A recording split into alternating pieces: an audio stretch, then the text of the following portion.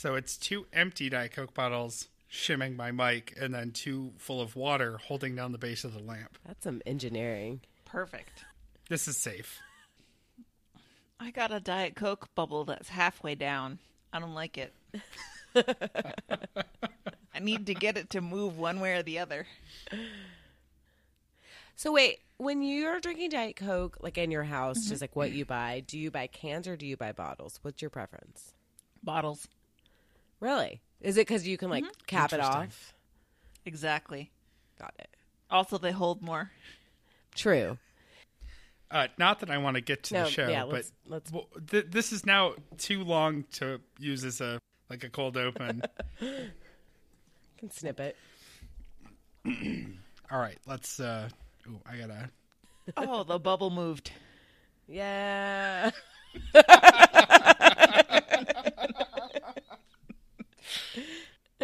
On that note, Now I'm ready.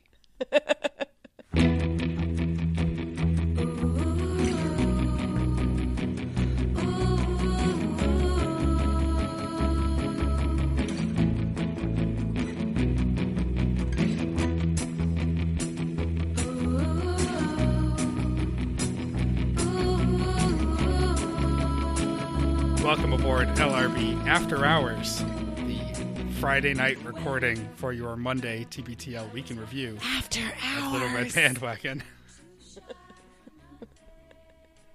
Sorry. Thank you.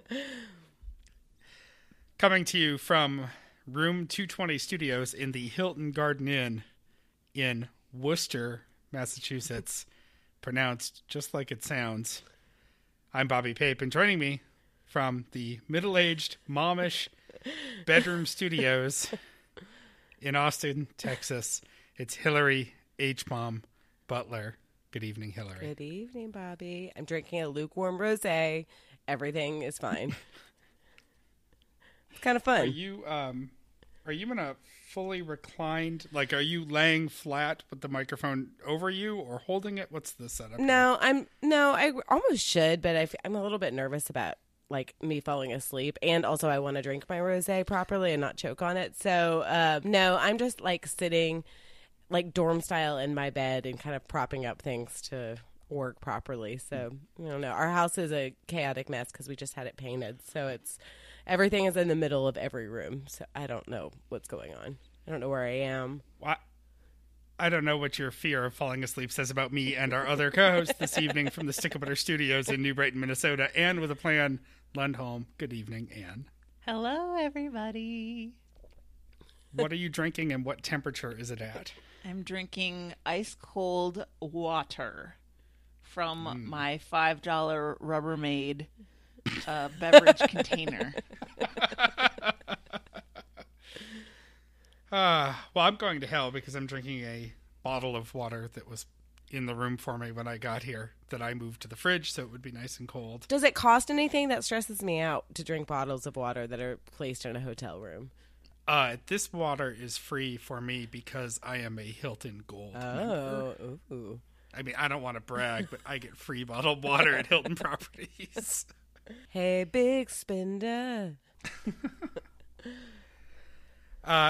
We are going to bring you your TBTL Week in Review after a little bit of LRB business. We'll also do some housekeeping and tell you how you can get involved with the show. And speaking of housekeeping, one of the many reasons we're doing this late on a Friday night is so that we can avoid that awkward moment tomorrow morning when I get interrupted by housekeeping. Little did we know that TBTL was going to post so late today. But before we talk about that, you have a Friday show fresh in your feed if you haven't listened to it yet. I have not listened to it yet. I am sorry, but it just came out this morning, and it's been a busy day. More on that in a minute. Anne, could you tell us a little bit about this Friday show? It's fantastic and horribly cringeworthy. That's what I will say. Funny, you don't sound like Anne. No, I'm sorry. I just thought that since we normally pick clips that show Luke in such a good light, that maybe I could pick a few where he kind of makes a fool of himself. So I found some clips that have Luke doing a variety of very, very embarrassing things, sparked by me doing some archiving, and as I'm listening, even though I know the story, going, Luke, no, don't. Oh, no.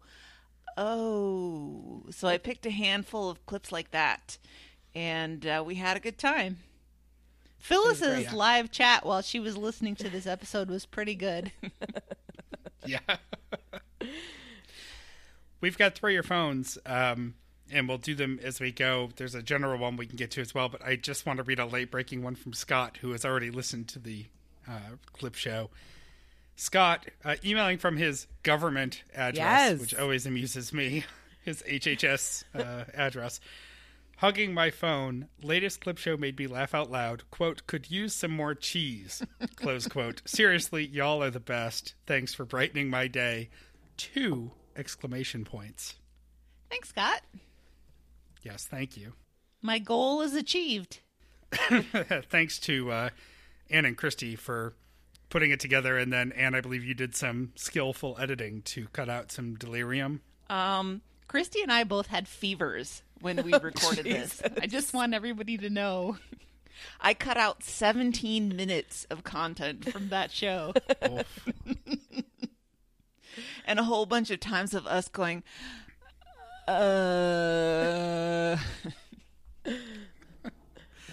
I'm editing this episode, and I won't be cutting any of those out, so we better push on.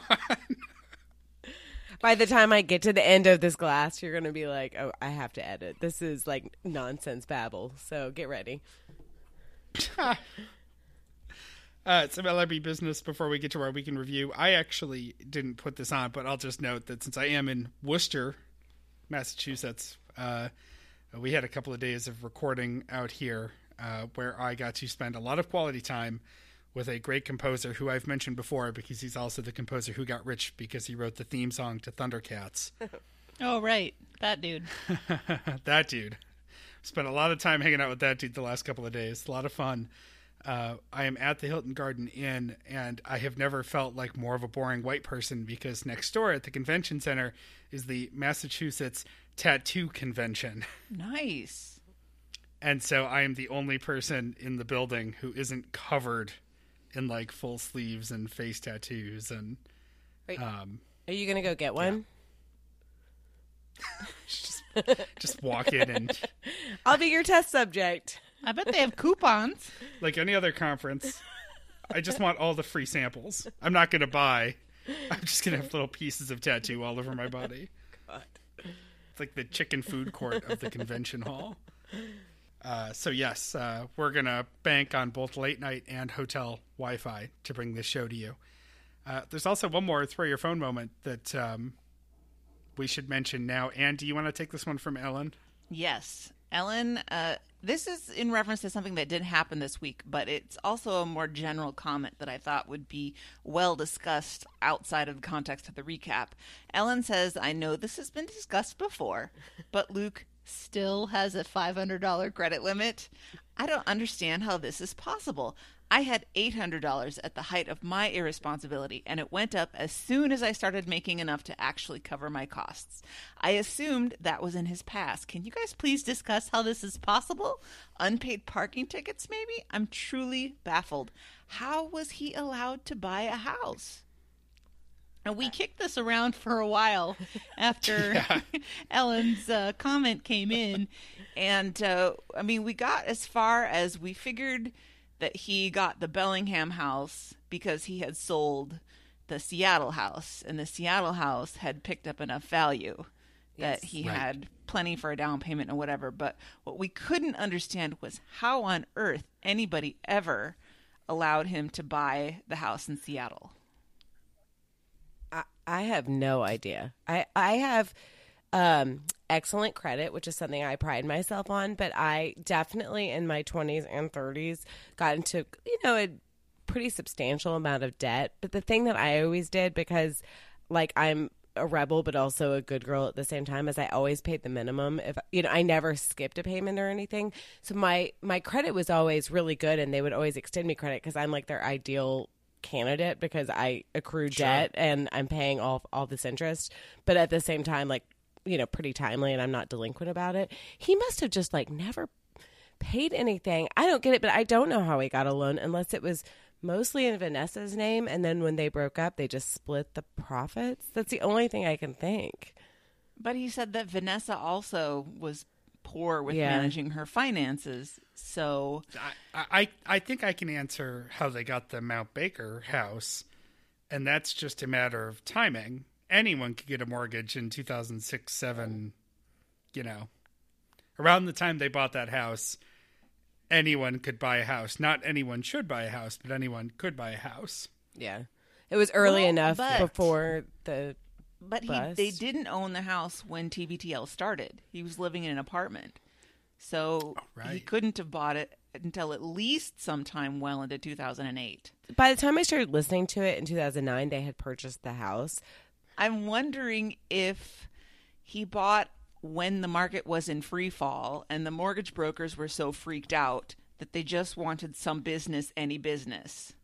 Because I kind of think that's where I got in, although my credit is, like yours, Hillary, is far better than Luke's, so I don't think I would have had a problem either way. Yeah. But that's what I'm guessing, was that when the market was in the toilet and they were just so desperate for sales that they might have done it for him.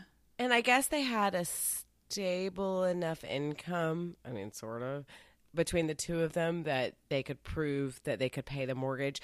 And also, I think he might have bought a place in Los Angeles, did he? So had he had a history of purchasing places? I don't know. I feel like I remember him buying something in Echo Park or something when he was married and living down in Los Angeles, but I might be wrong. I don't remember at all. I don't either. But yeah, I mean, it's wild that he has a $500 credit card limit is literally like what a freshman college with zero credit and like nothing attached to them gets, pretty much. But mostly you get like $1,500 because they want you to be able to spend money on it and pay the minimums, like I Right. stupidly did. Yeah, I don't know. I had, some of those low credit cards, before I met Sam, and my credit was not good because I, had some of my underclassmen mistakes with credit as well. But now my cards just go up. Yeah. Like I'll get a letter in the mail that says, "We've increased your credit limit on this card. If you don't want us to, give us a call and we'll change it." But like they throw more money at us, and now we have a ridiculous mortgage. So now everybody wants to give us more debt. I'm sure. Yeah. Yeah. No, it's really, that's like something that Dave and I talk about a little bit because we both had issues with credit cards.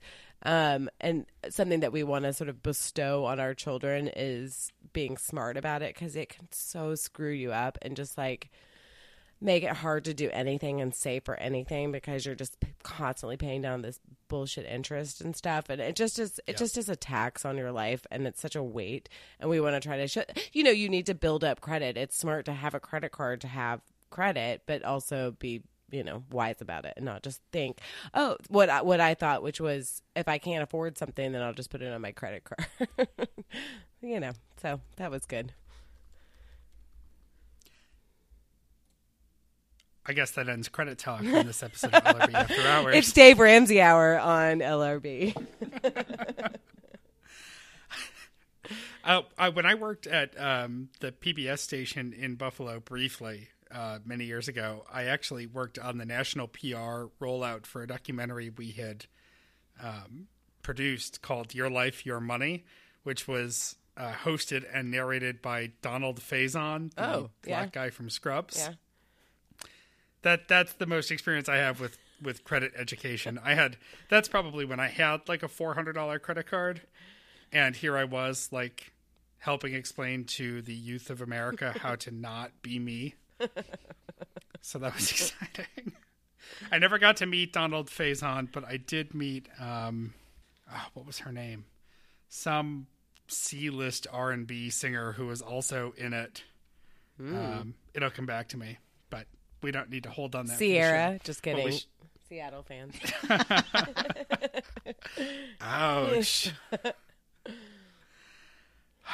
No, it'll never come back to me now. Only because we're on the spot and I'm tired. But instead, we should do our weekend review. Yeah, let's get at it. And I'll take Monday, starting with 27-24. Cautiously Pessimistic. This was a 2-hour and 5-minute show. Which I totally called, by the way, before it. I was like, this is over 2 hours, guaranteed. I knew it. I just had a feeling. Yes. And thankfully, I just didn't take any notes in the no point conversion, really. I mean, I have enough for us to talk about it, but it won't be much, and that's okay. Starting with the smell of either old beer or wine in production that's wafting into Andrew's window from downstairs from the back alley. I don't know what the proximity of that is between the nail salon and the architecture firm, but he's either disgusted or intrigued, whether it's old beer or proto wine. And he's not sure what to think of this, but it's definitely making an impression on him. Then we get Carrie on the show with Luke and Andrew to get talked over, more or less, on the voyage of the ferry boat over the weekend, because Luke and Carrie were on a ferry coming from Port Townsend to somewhere I don't remember, and it collided with the dock, I guess, or part of the area where it pulls into dock, and then did a 360, did he say? I think it was more of a 180. Maybe it was a 360, and then they backed off. I just, when he said 360, had 360 spins and slam dock pointers stuck in my head. True. And a page to the crew to stay calm over the PA system, which does nothing but make everybody panic. So we get Carrie on the show to talk about her experience here, which was essentially that she was afraid and Luke was not. Okay, it's fine. I mean, This is why I'm going to stop talking now, because there are two ladies on the show who can address this better than me. I don't necessarily think I would have personally been scared, just because I believe in like systems too much, which is a failing on my part probably. But I think that it's really rude to discount what your partner is feeling.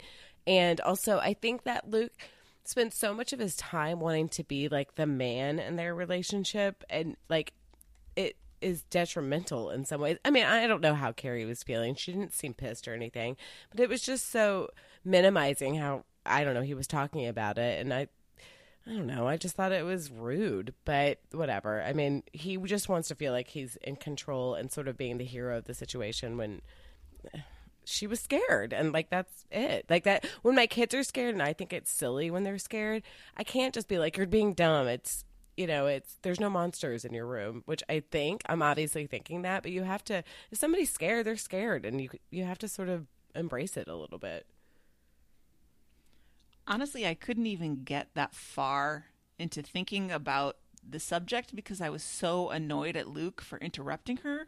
Yeah. Because he'd be like, Carrie Beth, tell about the time that you were in the ferry accident. And she'd start to talk about, you know, when she was in 4th grade. And then he would interrupt her and tell the rest of the story. And she's like, well, there was this one other time when I had a sleepover. And then he would interrupt her and talk. And I was like, I'm going to come through this internet and shake you until your teeth rattle if you don't let your wife finish her sentence. And she seemingly has way more experience doing, you know, these ferry rides and being in this general area. So she kind of knows what's normal and what's not normal. So I was like, well, just let her talk. And you're a shitty boat driver, so shut up. Yeah, there's a lot of irony in the parallels there of the ferry boat, as Luke likes to say, getting plowed into the dock. Carrie, actually, before I do that, I should read Eric's Throw Your Phone moment because it's apropos. Eric says, yep, that was fear shaming on Monday's show. They need a woman on that show big time. Yes, Eric. Gotta go watch the game. Power out. Sure, that came in on Monday night. Carrie does say, when Luke says it'll be fine, it never is. Which made me stop and chuckle. So true. And then Carrie asks Andrew how he would react in this situation, and Andrew, surprisingly to me, said probably more like Luke. Well, I think it's that I doubt fallacy. Yeah, that's true, and I think it's also that fallacy of like if you're not on land, but there's something that people fear, and I don't have this fear about flying, about how you're so out of control because you're just like up in the air and sort of at, I don't know, nature's whims or whatever, but I agree. I think that a boat, somebody said this, and it's like, maybe it's a throw your phone, but it's like, if there's cars going down and the boat's going down, there's not a whole lot you can do. I mean, not that you can do so much in a plane, but I feel like a boat is a little bit more tenuous even. You just justified why I don't care where I sit on the plane. I recently had someone explaining to me that they like to sit in the back of the plane because obviously if the plane crashes, the front of the plane is going to be crushed and people will die, but I might be fine in the back.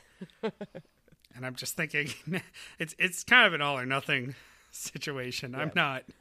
I'm not holding out hope that I'm going to be one of the 4 people who survives if this plane goes down. I don't know that I want to be one of the 4 people. I know, mangled. But it's a little late to get that dark.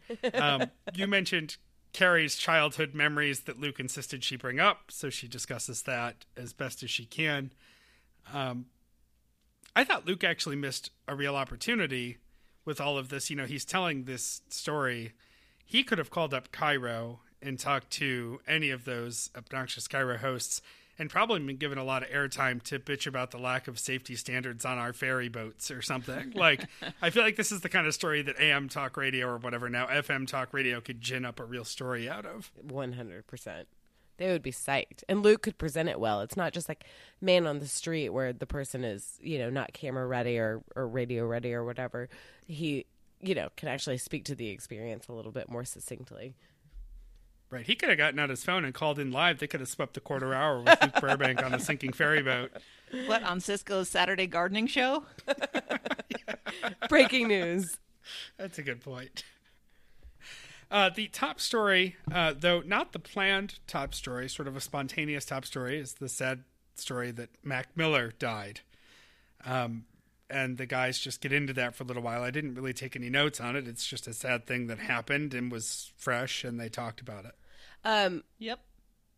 I have no feelings about Mac Miller, except the only thing I know about him is that he was dating Ariana Grande. And what they didn't mention is that people have been like, spectacularly nasty to Ariana Grande because she broke up with him and she's responsible for his death, whatever. But in true form, Chris Melanphy, my favorite podcaster, that's not on LRB or TBTL, was on another podcast talking about Ariana Grande, but then talking about Mac Miller. And it actually made me interested because he's such a good discusser of pop music that it actually intrigued me a little bit more than Luke's weird discussion of him. But he seemed like, a troubled soul, but maybe had a bright future. And he's 26. It's really sad. Sure. But I don't have any of the feelings. Nothing but good things yes. about him. And I didn't listen to only Luke's assessment of his music. I heard some other sources saying that he was really developing as a musician. I don't know. The clip that Luke was so keen to play of him being interviewed by Larry King that they both thought was so charming, I just sort of thought it sounded like he was fighting his narcolepsy the whole time, Mm-hmm. I wasn't super impressed. He must have been more dynamic on stage. Yeah. Yeah. Also, I could always do without a Larry King clip in my life. I will get a technical note that the second ad break in the show continues on Monday, and it seems to have continued, I think, all week. Mm-hmm. So that's a thing now. On to the Domino's Russia tattoo stories that were teased several times last week. The gist of it is if you're in Russia and you got a tattoo of the domino from Domino's, you got pizza for life. And it very quickly got maxed out and rules had to be put on it because people were very, very willing to go get a Domino's tattoo. You get 100 pizzas a year for 100 years. My question to you, Anne, would you get a Diet Coke tattoo for that deal? Oh, fuck. That's Bobby. a really good question. I have never been interested in having a tattoo, but this is a and game it would changer. save you so much money. So much money. Where in my body do I have to get it? Well, I think I'm trying to remember the rules here. It has to be visible, And you get know, it because it's you can't hide that light under a basket or whatever the fuck that that mangled saying from the Bible that Luke likes to use. It's got to be visible. It doesn't have to be on like your forehead. And I guess since it's Coca-Cola, I guess it would just be the Diet Coke words. I mean, there's not really a good Diet Coke logo. Maybe one of the vintage ones. You could take one of the great 80s looks or something. And I think you should get it inside of your upper arm, like near your armpit, because you're always wearing sleeves. I mean, you live in Minnesota. You're like always going to be wearing sleeves pretty much. Nobody's going to see, even if you're sleeveless, nobody's going to see it unless you raise your hand. Like that's where you get it. Mm-hmm. Okay. Yeah, I wonder if that would count. Not it doesn't have to be below the elbow or knee. I guess that would be if you could get away with it like on your ankle. No, absolutely not. Classic. Do not do that. Don't do it. That's horrible. Can I do it like a bottle as a tiny teardrop? Yeah, but you have to get another one every time you kill a bottle of Diet Coke. Ooh, that's going to be a problem. And your whole face is going to be covered with little tiny Diet Coke teardrops.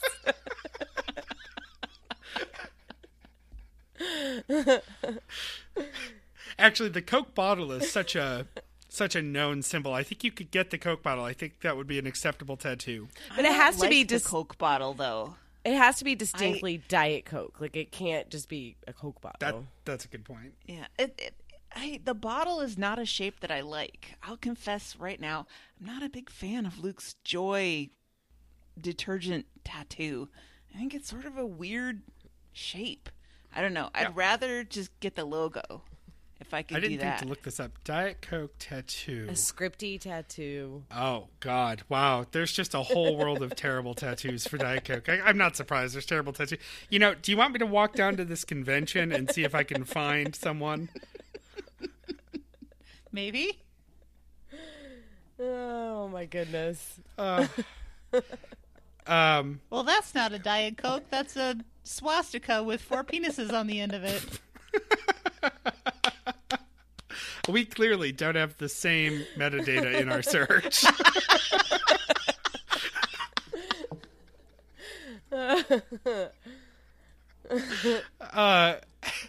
Hillary, I don't want to.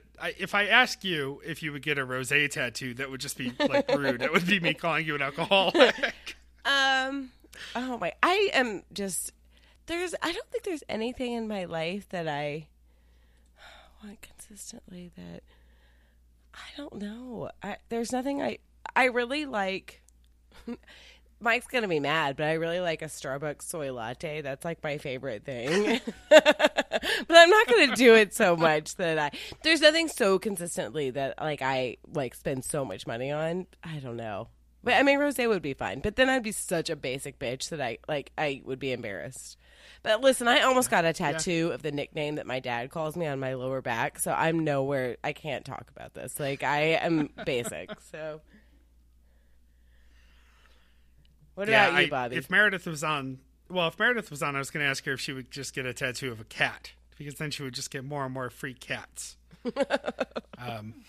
She probably would. I would probably get a tattoo of a cup of black coffee. I mean, Diet Coke would also work for me. I drink almost as much Diet Coke as Anne. A cup of black coffee tattoo would be the most extreme hipster tattoo. You're like, I don't take ice. That's true. That's the problem. And it would be like the Starbucks logo, but it wouldn't be the word Starbucks. It would be like a knockoff that says hot coffee where it says Starbucks. Mm-hmm. Yeah. Or maybe like one of those coffee vending machine cups. Gross. The problem with me and tattoos is there's nothing in my life that lasts. I mean, besides, I guess, like my children, but I'm not going to do that. But there's nothing. Your husband and children. Yeah, there's nothing in my life that I've been like, oh, I'm going to look back at that and be like, oh, I really like that in 2018 or whatever. But Anne, you always love Diet Coke. It's never going to go, hey, you could totally do this. I'm going to rig it so that you get free Diet Coke. It has to happen. Yeah. I welcome your efforts on my behalf. We will all be there holding your hands as you get this tattoo and receive your Diet Coke, your lifetime supply. I mean, if I ever get famous, you better believe I will reach out to Diet Coke and I'll be like, I will do all the advertising you want. You don't even have to pay me other than in free Diet Cokes. LRB's taking a trip to Atlanta in the near future. I can see it. The Diet Coke Museum is great. The Coke Museum is great. I love the Coke It's Museum. fantastic. I've said it before recently on the show. I think I cried during the video at the beginning of the tour of the Coke It's Museum. so good. It also has that "I'm on Top of the World" song in it, which just anyway. Speaking of hipster stuff, yeah, I don't know. I don't have tattoo for the same reason. There's nothing I want that I want to tattoo on me that I feel like will stand the test of time. That fits. Now, see, I've actually thought recently I should probably get a tattoo of a buffalo, which is something a lot of people in Buffalo like to do because they love buffalo, and that's probably never going to change for me. Despite the fact that there are no buffalo in Buffalo, people will get what I mean. So maybe, I don't know. I'm not that passionate about body art, No, I guess. I can't. My mom has a tattoo. She's cooler than I am. She has a tattoo on her ankle. It's cute, but and hers looks good, but I can't commit. My children and my husband are about the only things I can commit to long term. Everything else, I'm like, I can't do that. My mom also has a couple of ankle tattoos. She has a pink breast cancer awareness ribbon, or just a cancer awareness ribbon. I think it's all cancer awareness for her on one ankle, and she has the Episcopal shield Wow. above her ankle on the other leg. At least it's not the Catholic one. No. Sorry. Now, I already went down that road recently on the show. I can't rail against Catholics again this week. Plus, we have a lot of week to go. Yes, let's go. All right, we do some chain pizza rankings. Some talk about how Papa John is an asshole. Luke mentions that he loves to get his buffalo sauce and ranch, which is something that I had planned to fly off the handle on, but now that we've talked about tattoos for 20 minutes, I'm just going to let it go. But real humans use blue cheese when there's buffalo sauce involved, not ranch. Ranch is not bad. There are a lot of people in Buffalo who like blue cheese and therefore hate ranch. And I don't think it's one or the other. I think there's a time and a place for both. We keep ranch in the house. Blue cheese is just better. Do you have any opinions about, whether people should be allowed to put ketchup on their hot dogs? I don't care. I put ketchup on my hot dogs sometimes. So why do you care if people want to put ranch on their wings? Because buffalo sauce and blue cheese are a natural pairing. Sure. To you they are. Yeah. I will be here for hours, and it's not worth it. I was also upset that Luke said that The Godfather is overrated. Oh, Well, he knows better than all film historians, so... Right. And I want to bet that he's barely seen it. I feel like he probably watched 10 minutes and he was like, I'm bored. Dave and I talk about 70s movies a lot. Like The Godfather and Godfather Part 2 are some of Dave's favorite movies, but he will say in watching 70s movies, they are startlingly slower than you remembered them being. And just that our brains are sort of accustomed to going so fast and things being more soprano or just, changing a little bit fast. And 70s movies are very methodical and slow and quiet and dark. But it's an excellent movie. I mean, it just is unrivaled in saying that. It's whether you, find it exciting or boring, it's a good movie. It's almost kind of undisputed. Yep. Andrew, for his part, mentions that for a long time he thought that Casino was better than Goodfellas, and then later in life realized his error. I've never seen either. Oh, well, but it's a can of worms for another time. Maybe we should start a movie podcast, but Casino's not better than Goodfellas. No. Then they play the Paul F. Tompkins overdub of a Ray Liotta Chantix commercial. Don't care. Good, let's move on. Then we get a voicemail from a woman who tells the story of a guy who was with her in a platonic setting and proceeded to FaceTime his significant other to prove that he was only with her in a platonic setting, not in any romantic interest way. And I believe I wrote the quote down as, quote, "See, babe, she's old." So rude. It's like when I get called ma'am by some 25-year-old intern. I'm like, fuck you. And I know they're trying to be polite, but it's Yep. like I'm in the graveyard already. It's fine. I guarantee there's no etiquette book that said, "See, babe, she's old" was the right response to that. No point conversion. Sebastian Janikowski, the kicker for the Seahawks, is an old, not athletic-looking man. It's funny that he is an athlete. The Seahawks lost to Denver in a game they probably could have won, but they didn't. But Luke finds a way to make it seem like they did okay, even though they lost. It's fine. That's what he always does. You know, I'm not even disappointed that they lost this one. Yep. I knew The they were going to Seahawks lose. are going to go to the Super Bowl of trying hard this year. It's not going to go well. Cleveland tied with Pittsburgh because that's what you do when you're a team that's awful, is you find a new way to be awful. Really, this is embarrassing for Pittsburgh more than anything. I'm excited that Luke recognizes that what's his face? Roethlisberger is such a piece of shit. Like, it makes me happy that he's had that revelation that he doesn't want to play him, even in fantasy, which I know is meaningless, but it's like when anybody tries to represent that he's this like kind of upstanding, Big Ben kind of guy, it makes me happy that Luke at least is on the side of the righteousness, that he's a assaulter. Yeah. This is why I eventually threw out the bag of Big Ben's beef jerky that I was keeping for posterity. And I know that no one cares about the We Are Tens Fantasy Football League, but I did rename my team the Hamburger Sandwiches this year, which I'm pretty proud of. I had just enough characters allowed in the space you're allotted for your name to do that. One gross detail from the no point conversion that I wanted to mention: Andrew talks about coming home after the Cleveland game where he was out watching it, I assume at Art Marble 21 or whatever the Browns bar is now. And he had that sweat, that flop sweat, that gross sweat you get when you're nervous and frustrated. And he said it was like battery acid. So I just want to leave you at the end of Monday's 2-hour show with Andrew's battery acid sweat. Genevieve's And a that lucky is all. woman. Oh, yeah. All right, let's go to Tuesday. Number 2725, the opposite of E. They start by talking for a long time about their tweets. Boy, this is starting to be a problem because they decide that maybe they should have a segment about Twitter, a regular segment.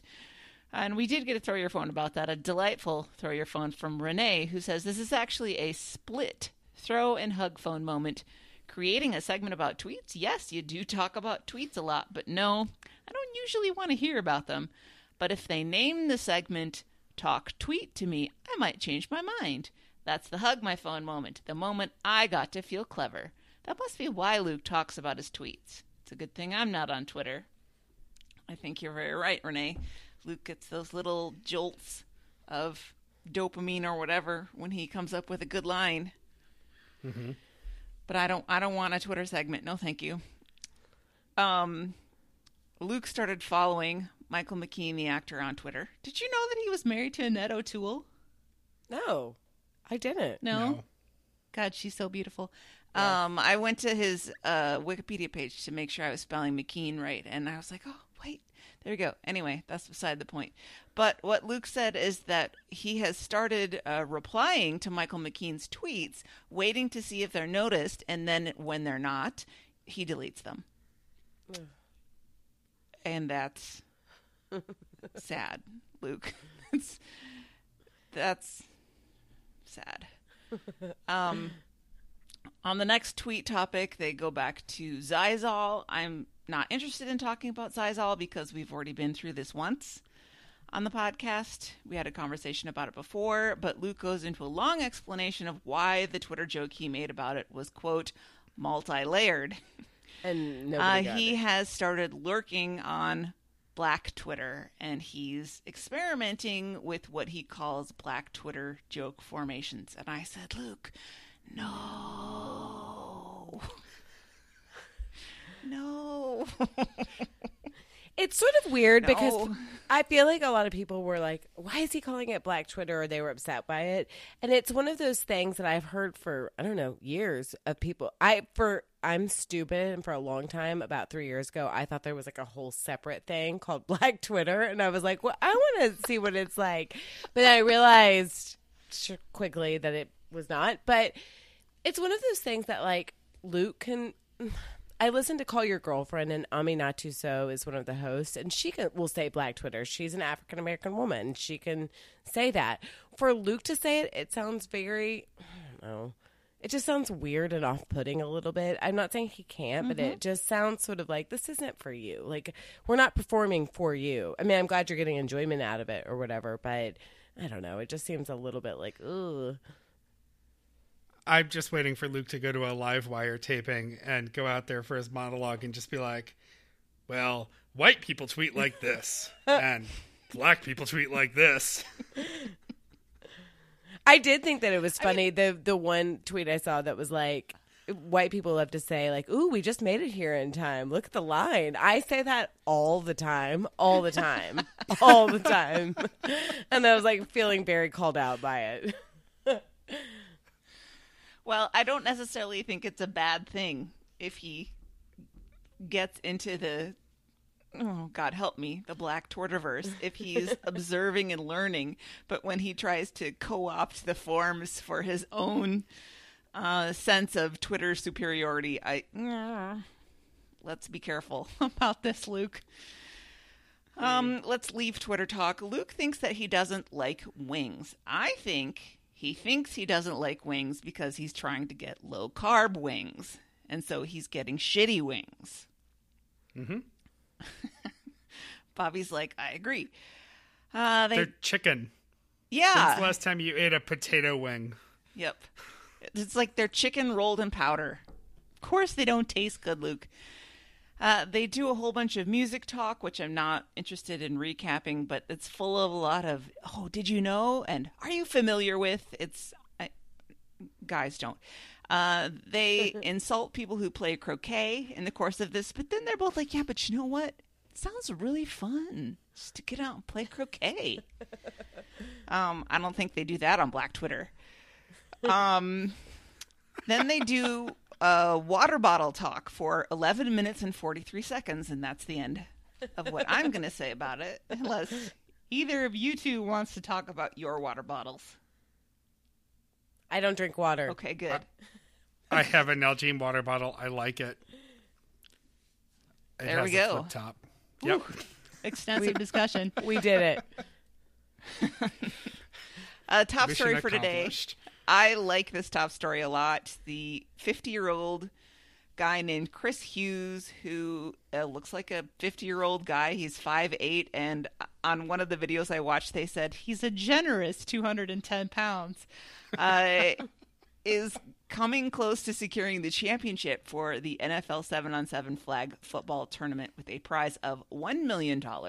He looks like he has no business being on a football field of any kind, like Sebastian Janikowski, apparently. I don't know what he looks like. That's it. No, you got it. Yeah. And this is the joke is kind of on the NFL because they only wanted to get people who had pro or college experience so that they could make this like a real exciting thing and not just like a dopey intramural experience. So he said that he just kept applying and applying, and they had 128 teams they allowed in, and he was number 127. And he's killing it. And what Luke gets from this is that he could do it too. And I say, Luke, this guy has been playing flag football since he was in his mid-20s, so at least 25 years, and he is a football coach for his profession. You could not do this. But he is pretty fun to watch. I watched a bunch of those videos, and he's doing it. And he's got this murderer's row of like super awesome athletes that are catching the ball, except for he has this giant center who is just incredibly huge. And when he was being interviewed, he's like, "Oh yeah, that guy's my buddy. All the other guys want me to kick him off the team, but I can't because I can't be the fattest guy on the team, so I have to have him." Yeah, he's pretty charming, so that's a great story, and I hope that his story turns out well. We all need a fanfare for the common schlub once in a while. Yep. Yeah. They follow up with some more talk about Dr. Death. I've heard a little bit more positive things about this, that it's less of a 48 hours mystery type story, and it's being reported by an actual healthcare reporter, and so it's more to look at the healthcare system. She knows her shit, and then I've had 2 separate people text me who I recommended it to, like, "Oh, you should listen to this," and they said, "I don't ever want to have surgery again," mostly because it's like, people...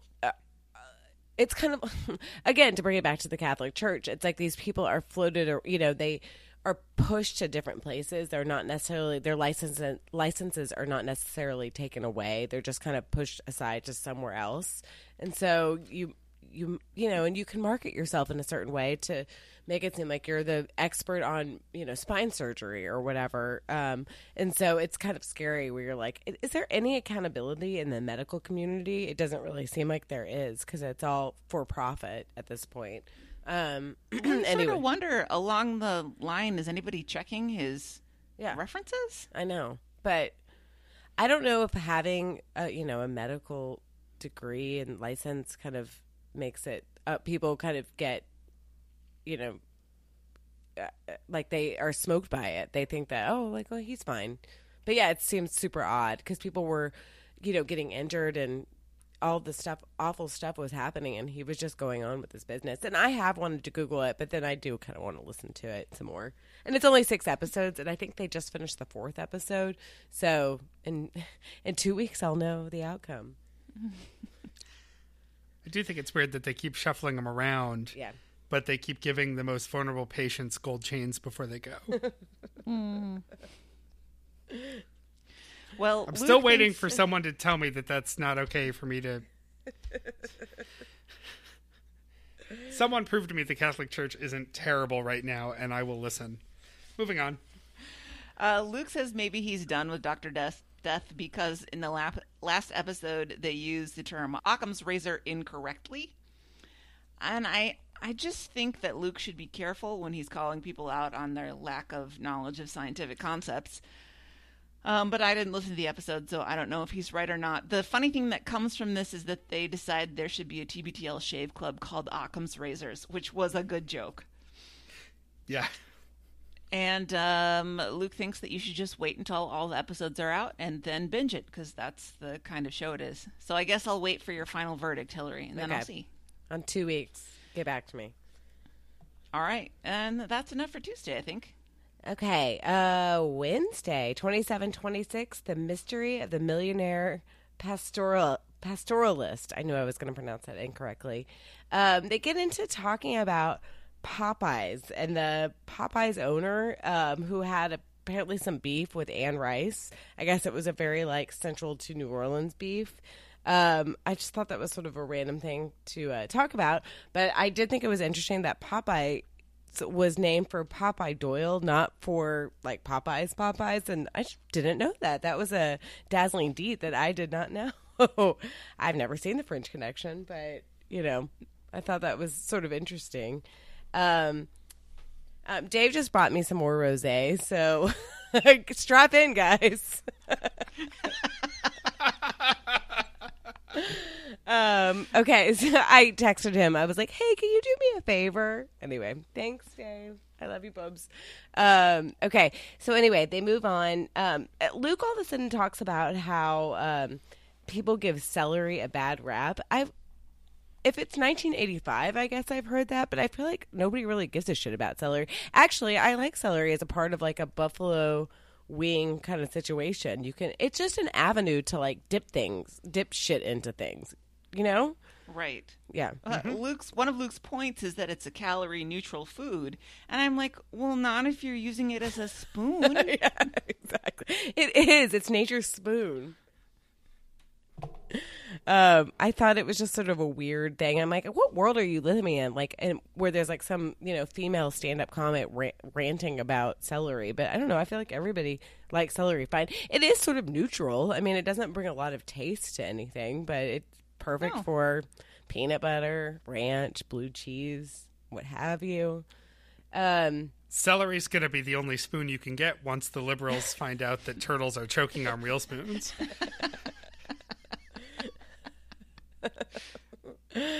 But then he talks about, it was such a weird food concept day, butter on saltines. I mean, I just feel like that seems really labor intensive to put butter on like a tiny little square. My mom really likes to put butter on tortillas. And I understand that because it's a wider sort of area that you can cover. But butter on saltines seems like a lot of work. I don't know. It's all right. No, it's fine. Just toast. Put out the butter dish in the dip bowl in your favorite chip and dip. And then just put the saltines on the chip portion of your favorite chip and dip and just go to town. I did used to, this is very like Carrie in Sex and the City. I used to put I like to stand up in my kitchen and put like jelly and peanut butter on a saltine, but like several, not one, many. And I'd like eat a sleeve of saltines with like jelly and peanut butter on them. I have no problems with binge eating. It's fine. Who says jelly and peanut butter? Oh, well, somebody who's had like 2 glasses of rosé maybe says jelly and peanut butter, but but it's with the saltine. Like it seems sort of odd. Like I think that's the order in which I put them in. So, anyway, it's this again. I keep feeling like I get like the random episodes where they're sort of talking about nothing but many topics. Luke talks about how CPAPs are sort of, I don't know, like they are.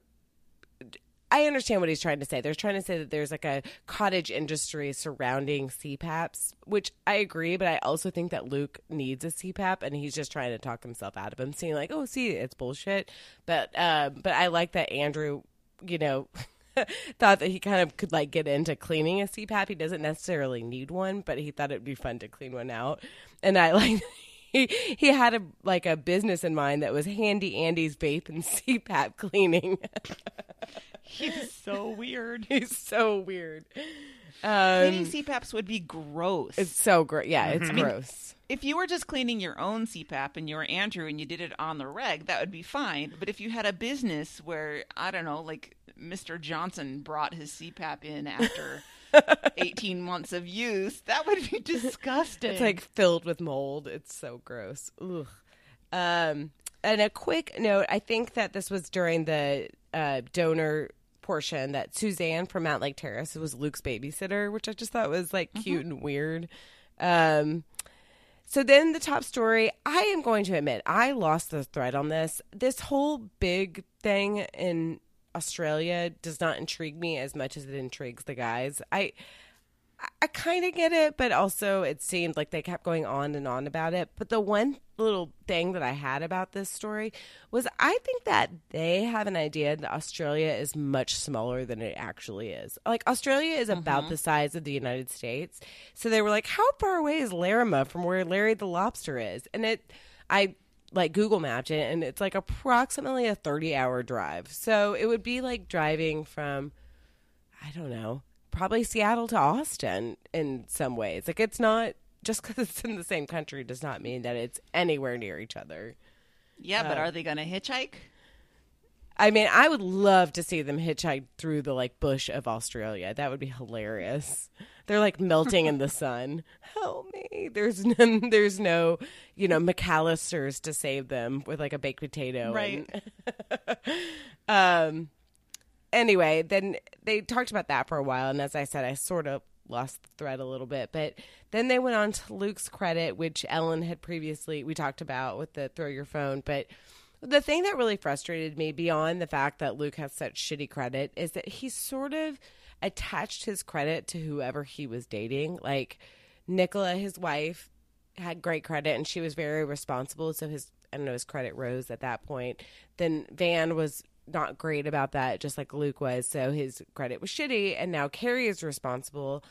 And it's just frustrating because, yeah, like a marriage is a partnership and you're sort of all in it, but nobody's responsible for anybody else's shit. Like, if it's something personal, you pay your stuff unless you have an agreement, but it's not their responsibility to take over whatever you did to fuck up. And I just think it's really frustrating. And it's this antiquated way of looking at, like, well, she's responsible with money. I'm not good at it. Well, you know what? You're a 42-year-old man. Like, you have to be sort of responsible for it.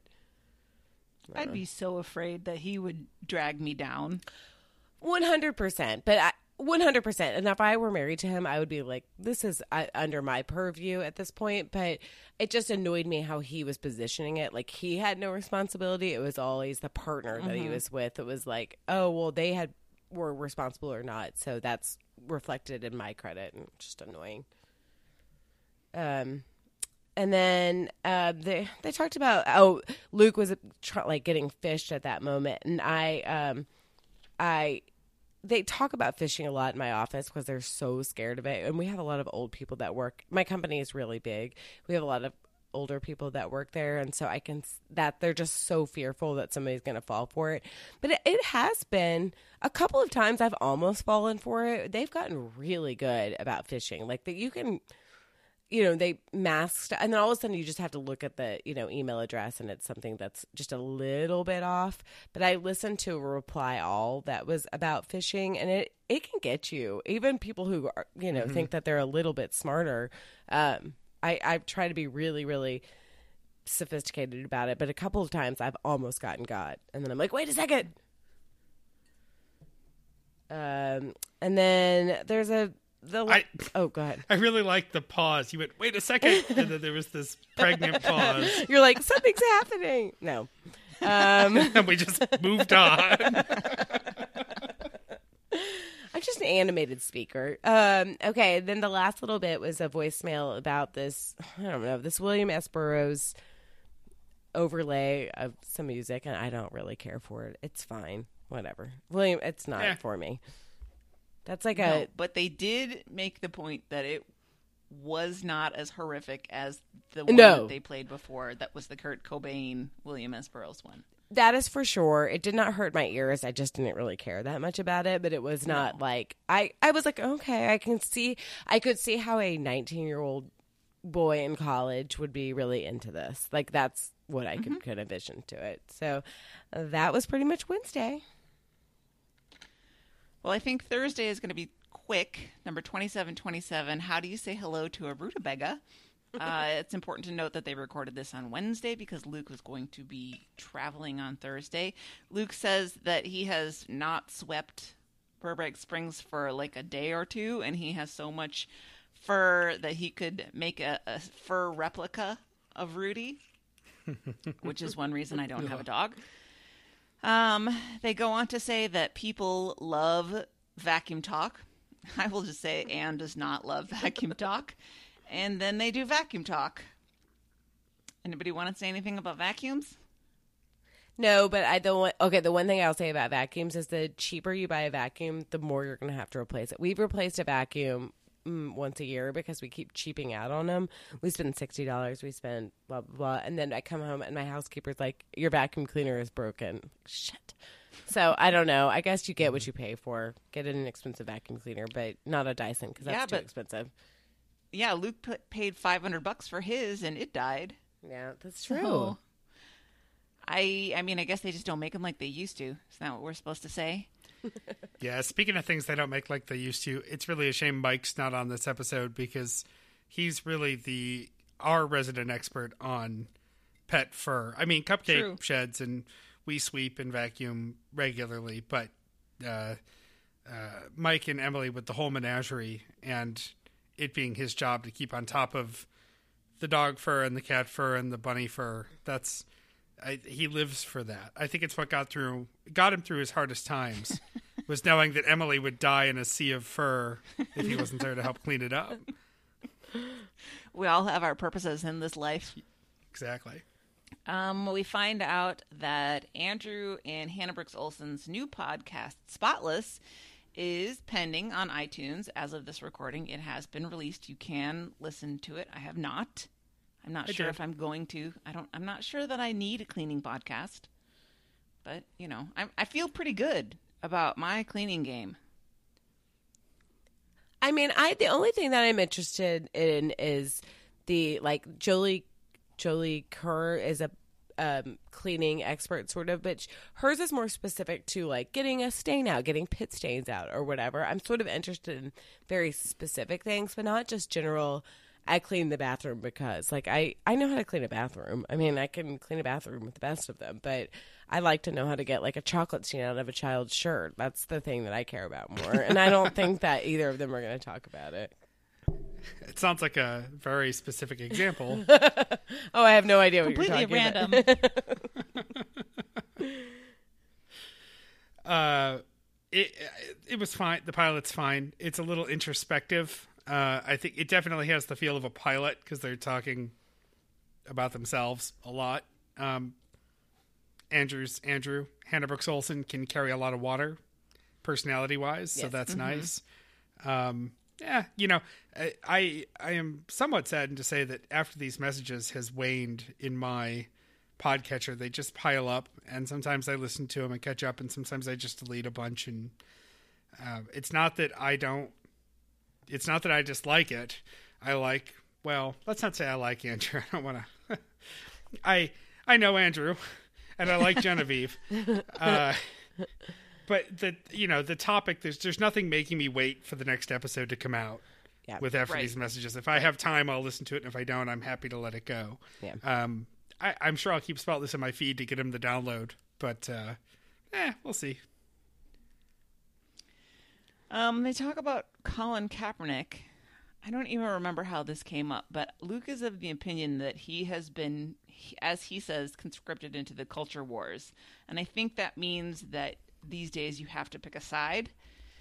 And he says, quote, everyone doesn't always have to have an opinion. And I would amend that a little bit by saying everyone doesn't always have to share their opinion. Yes. Have an opinion all you want, but I think a lot of us feel like people care more about our opinion than they actually do.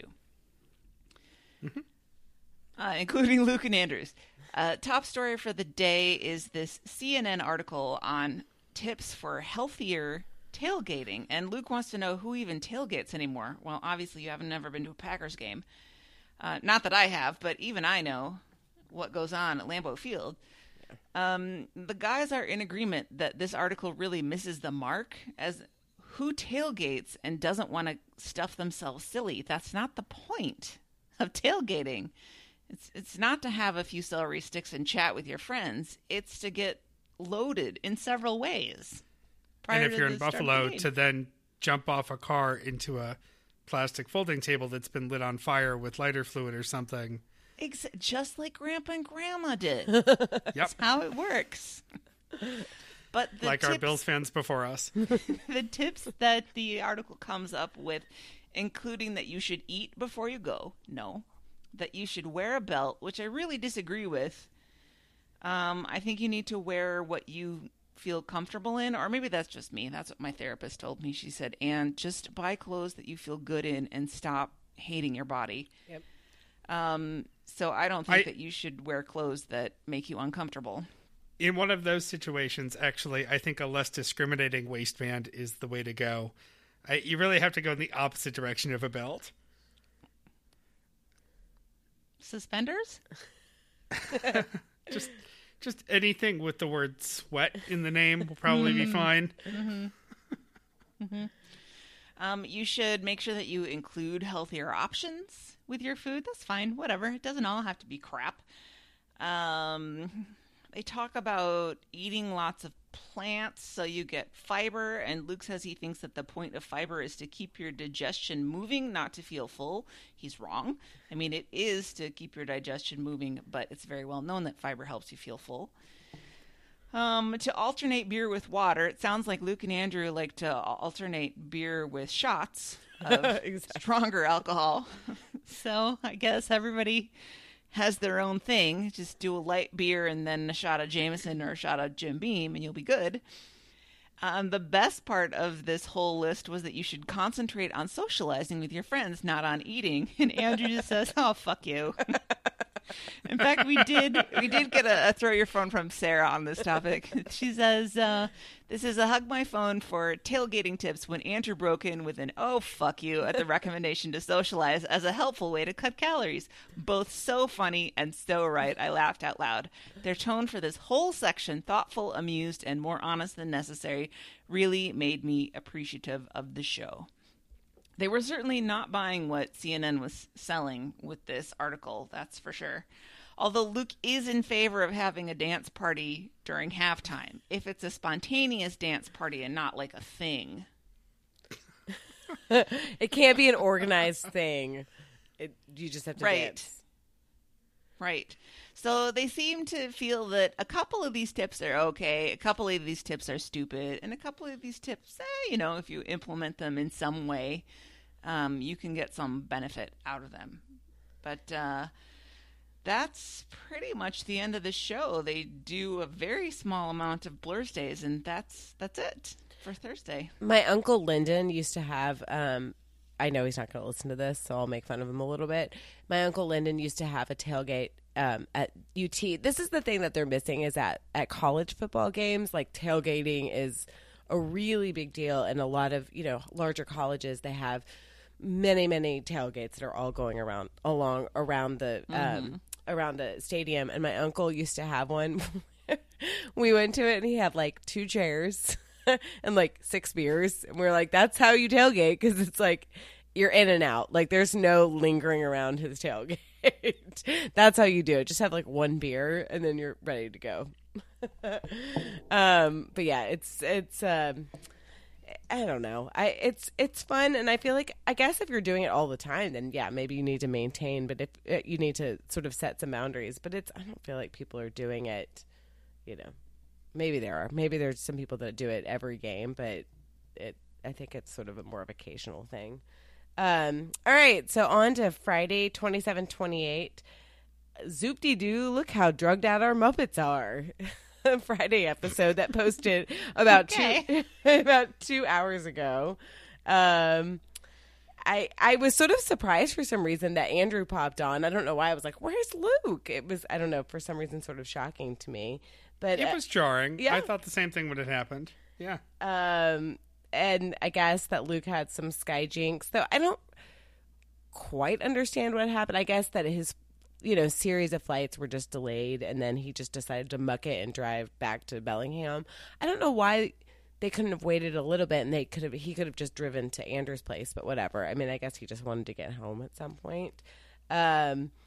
The thing that made me laugh the most was who is the most rootable of the 3? Like, who are you rooting for? And clearly, David Burbank is the only one that you're rooting for out of the 3 of those. Of course.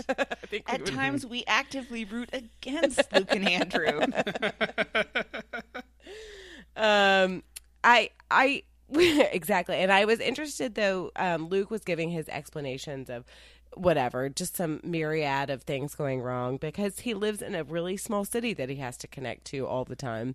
So things are always going to go wrong. But I know that he couldn't do this, but I was wishing Will could be like a regular LRB, little correspondent so he could tell us all the things that Luke got wrong about, flying and, the situation that was going on and who's at fault at all times because Luke was always looking for somebody who's at fault.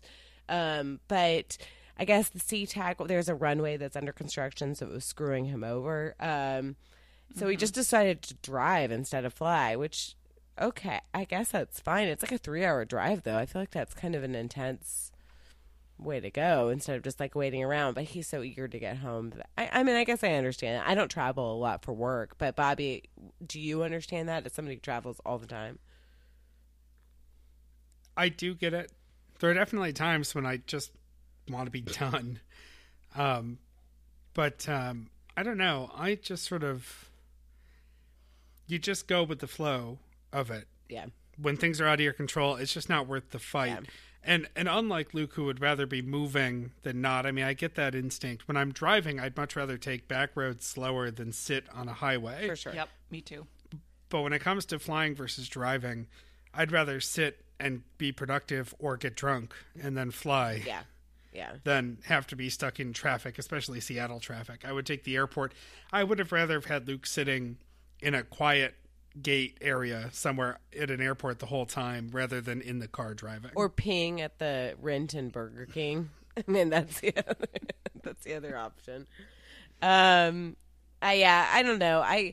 When my only kind of experience with this recently was when I was flying to the LRB picnic, and I had to fly standby, and I almost got stuck in Portland, and I just barely made it on the last flight to Seattle, and it really was a little bit jarring because I'm like, well, what do I do now? You know, what are my what's the scenario? What are the different things I can do? And there wasn't a lot. You know, it was mostly spending the night or renting a car. But I would almost rather just kind of hang out and see what happens as opposed to like getting in the car. And I don't know. I always find that like when I second guess myself or backtrack or whatever, then I almost end up screwing myself over a little bit. But you know, I don't travel that much for work, so I can't tell you that much. Then they weirdly, I felt like this was such a weird show because they had a point like, we are going to reveal the song of the summer. So I kept thinking they're going to reveal it, and then they just kept talking about random stuff such as Bachelor in Paradise. Kind of a long conversation about Bachelor in Paradise, which I don't watch, which is weird because if you knew me, you would think that it would be something that I watched. I don't watch it, but I strangely listened to about 2 podcasts about it. So I'm up on everything that's going on with it. So I like got the references, but I don't watch it. I'm not going to go into it. I know that Jordan was recently screwed over by the girl that he was seeing on this, but that's all I know. But then, you know, Luke always has to make it into this weird masculine, like he's not that good looking for a male model, which I'm like, okay, Luke, sure. All right. Make yourself feel better. But actually Andrew was making that comment where he was like, I like hearing y'all talk about it. But then when I try to watch it, I'm like, ooh, no, I don't, this is not for me. And then, David said the same thing about Real Housewives. Like, he likes trash TV, but he can't go that deep into it. And Real Housewives is like my personal sort of thing that I know is terrible, but I enjoy watching it for some reason. Anyway, I just thought it was funny that Andrew was like, I don't even watch it, but I like hearing y'all talk about it. And I'm the same way. I like hearing people talk about things that they are really passionate about, but I don't watch. I don't know. And then they played some Elvis Costello to go back into the show, which I don't really like Elvis Costello that much. I'm sorry. I know that he has a lot of fans. It's just not for me. But they kind of talked about how his songs are somewhat problematic sometimes. And then they talked about More Than Words. And I kind of liked what Andrew was saying, was just like, I am not somebody to reflexively say, oh, get over it. But that's one of those times that I was like, I like the song. And that's how I felt. I'm like, I like this song. Even if it is about something that's a little bit rapey, I kind of like this song. Well, and Andrew, as usual, conflated the situation. There was one person who made one post about how the lyrics of More Than Words are gross. And a couple of people were like, I mean, maybe you have a point. And most of the people on the thread were like, well, I never saw it like that. And Andrew's like, there was so much talk on the Stens page about how it was so terrible of us to use that song. And I'm like, I think you're overstating it a little bit. Also, it's fine that he's off of Facebook. Like, it's that's so fine. It's fine. Somebody mentioned him the other day. They were like, also Andrew. And I'm like, oh, thank God that he's not on here, because this is a potential for him to search through. And he doesn't need, his little, like, baby ears don't need to be, like, hearing his name being, you know, besmirched. Nope. Then they start talking about that Jim Carrey show, Kidding, which I haven't watched. I've seen a lot of articles that I haven't read because Jim Carrey seems exhausting to me, and he's really anti-vax, which annoys me. So I like, I know that has nothing to do with his talent or whatever, but I just kind of, he's one of those people that is just too famous and has gotten so weird in their fame that I like can't exist with it. So I just sort of tune it out. I don't know. Bit. Gwyneth Paltrow says he's fine. So. I think the last thing I saw him on was Comedians in Cars Getting Coffee, and he was just so aggressively strange. Yeah. That it turns me off. That's how I am. And I feel like I've told the story before, but my mom, one of her jobs that is very cool is she works with authors that come into Dallas. Like if they come to Dallas, she's sort of their escort, for a lack of a better word. That sounds weird, but she's sort of their go-to person in Dallas. Anyway, a long time ago, she worked with, at that time, Chastity Bono, who is now Chaz Bono. But that her mom is Cher, and my mom asked her, like, what is your mom like? Is she nice or whatever? And she said, my mom is really, really nice. She's the nicest person.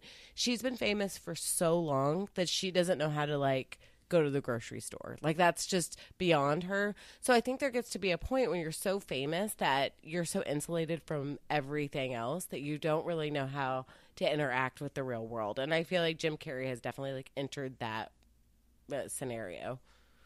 Yep. And I think he was never particularly stable to begin with. Yeah. As many comedians tend to be. Mm-hmm.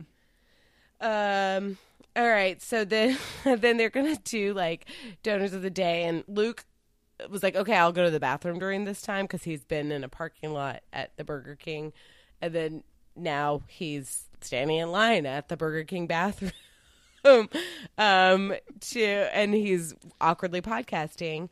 It was just weird, but also I like to note that Luke's roulette numbers are 7, 14, 23, and 35. Just FYI, I might play them the next time I go just to see. 7's a little bit basic. See how good they are as Yeah. numbers? You're gonna try them out, see how they feel? I don't really like any of those numbers. I mean, I like 7 because that's like a generic lucky number, but the rest of them are like, they're fine. Also, I want to note that Luke was like, they were talking about the cities that the donors were from, and one of them was Davidson, North Carolina. And he was like, oh, Davidson was this underrated, blah, blah, blah. Nobody thought Stephon Curry was good. And I'm like, that's not actually true. That's Luke talking like out of his ass. Like he sounds like he knows what he's talking about, but everybody knew Stephon Curry was going to be like pretty good. He was really good at Davidson. Davidson is a good college basketball school. So Luke is dumb. It's just because it's not in his area. He doesn't know. Hillary, I don't know if you realize this, but Luke has a sports segment on a show that he hosts like once a week. You're right. I'm sorry. You're right. He is the expert. And then they finally at the end reveal the song of the summer, which I will say I was like legit surprised by. I liked both of the songs. I thought they were both good songs. I was convinced it was going to be Crush.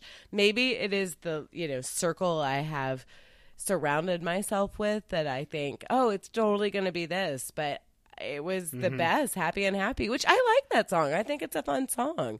I was just really surprised because all I've heard is Crush, Crush, Crush, Crush, Crush. I could be your crush, crush, Well, crush. Sorry. Yeah. I am not surprised at all that it came down to these two. No. When people all posted their brackets, I didn't look too closely at them, but I did see Kiki Lolo's bracket, and I think she had Drake going the whole way. And when I saw that, I just thought, oh, you don't know the 10s yet. There's no way. Like they're gonna take the quirky white girl songs as far as they can. And I completely get it. I'm one of them. Like, I think they're both fun songs. I didn't think any of these songs were real Song of the Summer songs, but that's for another day. Yeah. I was surprised that Happy Unhappy won. I really just assumed it was in the bag for Tessa Violet. Me too. When he announced it, I was like, I think I audibly gasped. I was like, oh my gosh. And I'm just waiting for the show to be over so we can start our show. And I'm like, I'm surprised. But, great. I'm glad they did it. I'm glad that David was in charge because it made, and Kiki Lolo, I mean, she was the, underlying factor of it all. But I'm glad that they were in charge because God bless Andrew and Luke, but they can't fucking do this. Like, they need help. And this made it not so meandering. It was just it was a Friday segment, and it just seemed like a nice sort of diversion. And I liked it. I thought it was fun. It brought some new music into my stream, and it wasn't painful, I thought, this time. Agreed. Yeah. I had my Spotify I have this running Spotify playlist from when I was hosting trivia of just every time I heard a song I like, I would just throw it in there so that I would remember that I have this bank of songs to go draw from. And I just randomly hit on a Beth song that I didn't realize was in there, which is the song Future Me Hates Me. Oh. which I think I like even more than Happy Unhappy. I think they're off the same album. So if you liked the Beths, you should go listen to that song as well. Future Me Hates Me. It has a very similar sound, but I think I like it more. Cool. I'll check it out. I mean, I like their vibe. It's very like 90s girl group kind of deal. So I'm into it. Yeah. And that's basically it for Friday. No music for your weekend. I think we've had enough music. I'll keep some house. Do we need to do some I'm racist not housekeeping? No, I'm going to just not. I met my housekeeper this morning, actually. I did not have her make up the room, but I did get 2 more of my free Hilton Gold bottles of water from her. And God, Bobby, stop was bragging. I'm SPG Gold, too. I'm just saying. I went to get a bottle of water from her, and she was a perfectly average to me seeming white woman. So if it was her, I assume she would have knocked and said, housekeeping, but probably a little higher. You could buy things from us, like t-shirts and mugs at littleredbandwagon.com. For some reason, one version of our template says 10710.com/shop. Yes, that will also get you there. You can archive old episodes of TBTL for us. Email Christy to do that, or shoot us a note or a Facebook message or a comment somewhere or whatever. A hot air balloon, whatever you need to do to get to us. We'll put you in touch to do some archiving.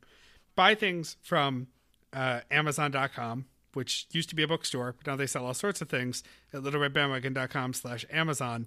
Every time you do, they give us a few pennies for letting you know that they exist. Earbuds and Earworms is a show that we really like. We're related to them, and you should listen to them. I do not remember what the theme is this week because I am a bad prepper for this show, but I'm sure it's good because it always is, because Amy and Mitchell are on top of it. And if you would like to be on the show, you can go to littleredbandwagon.com and you can fill out the form, tell us what you want to talk about, why you think we should have you. If you have a comment, something good, something bad about TBTL, about LRB, about the state of the universe, you can send it to us at throwyourphone.com. Come see our Facebook page. The show Twitter is at LRB Podcast. You can email us with any longer concerns or shorter concerns, whatever, at littleredbandwagon@gmail.com. And you can send us a voicemail or text us at 802-432-TBTL, which is 802-432-8285. And if you like 90s technology, you can fax Bobby at 617-354-8513 and save him from getting timeshare advertisements. I guess you still get them, but you just get something else. Yeah, well, it's just you get a timeshare advertisement, and then like an hour later, you get an advertisement to help you get out of your timeshare. So it's the circle of life coming out of the fax machine. That's how it works. And with that, Bobby, why don't you get us out of here? Sure. Certainly. Until next time, this is The Next Party. We love you, Jen, and we also love you, North Carolina. Stay safe. Nailed it, but not by hurricane.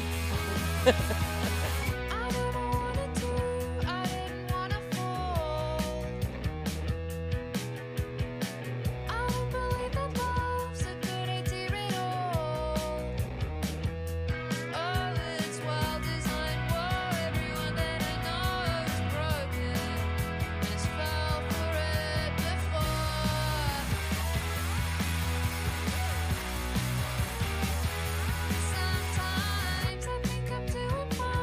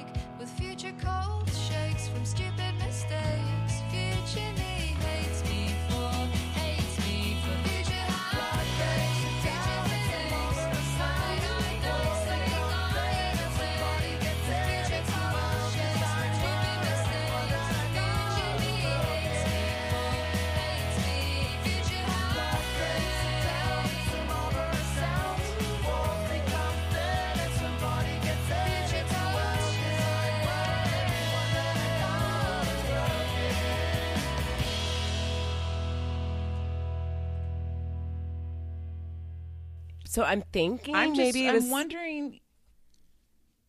Go ahead. No. Go ahead. Go ahead. Well, I'm wondering. Well, so If- much for not editing. uh,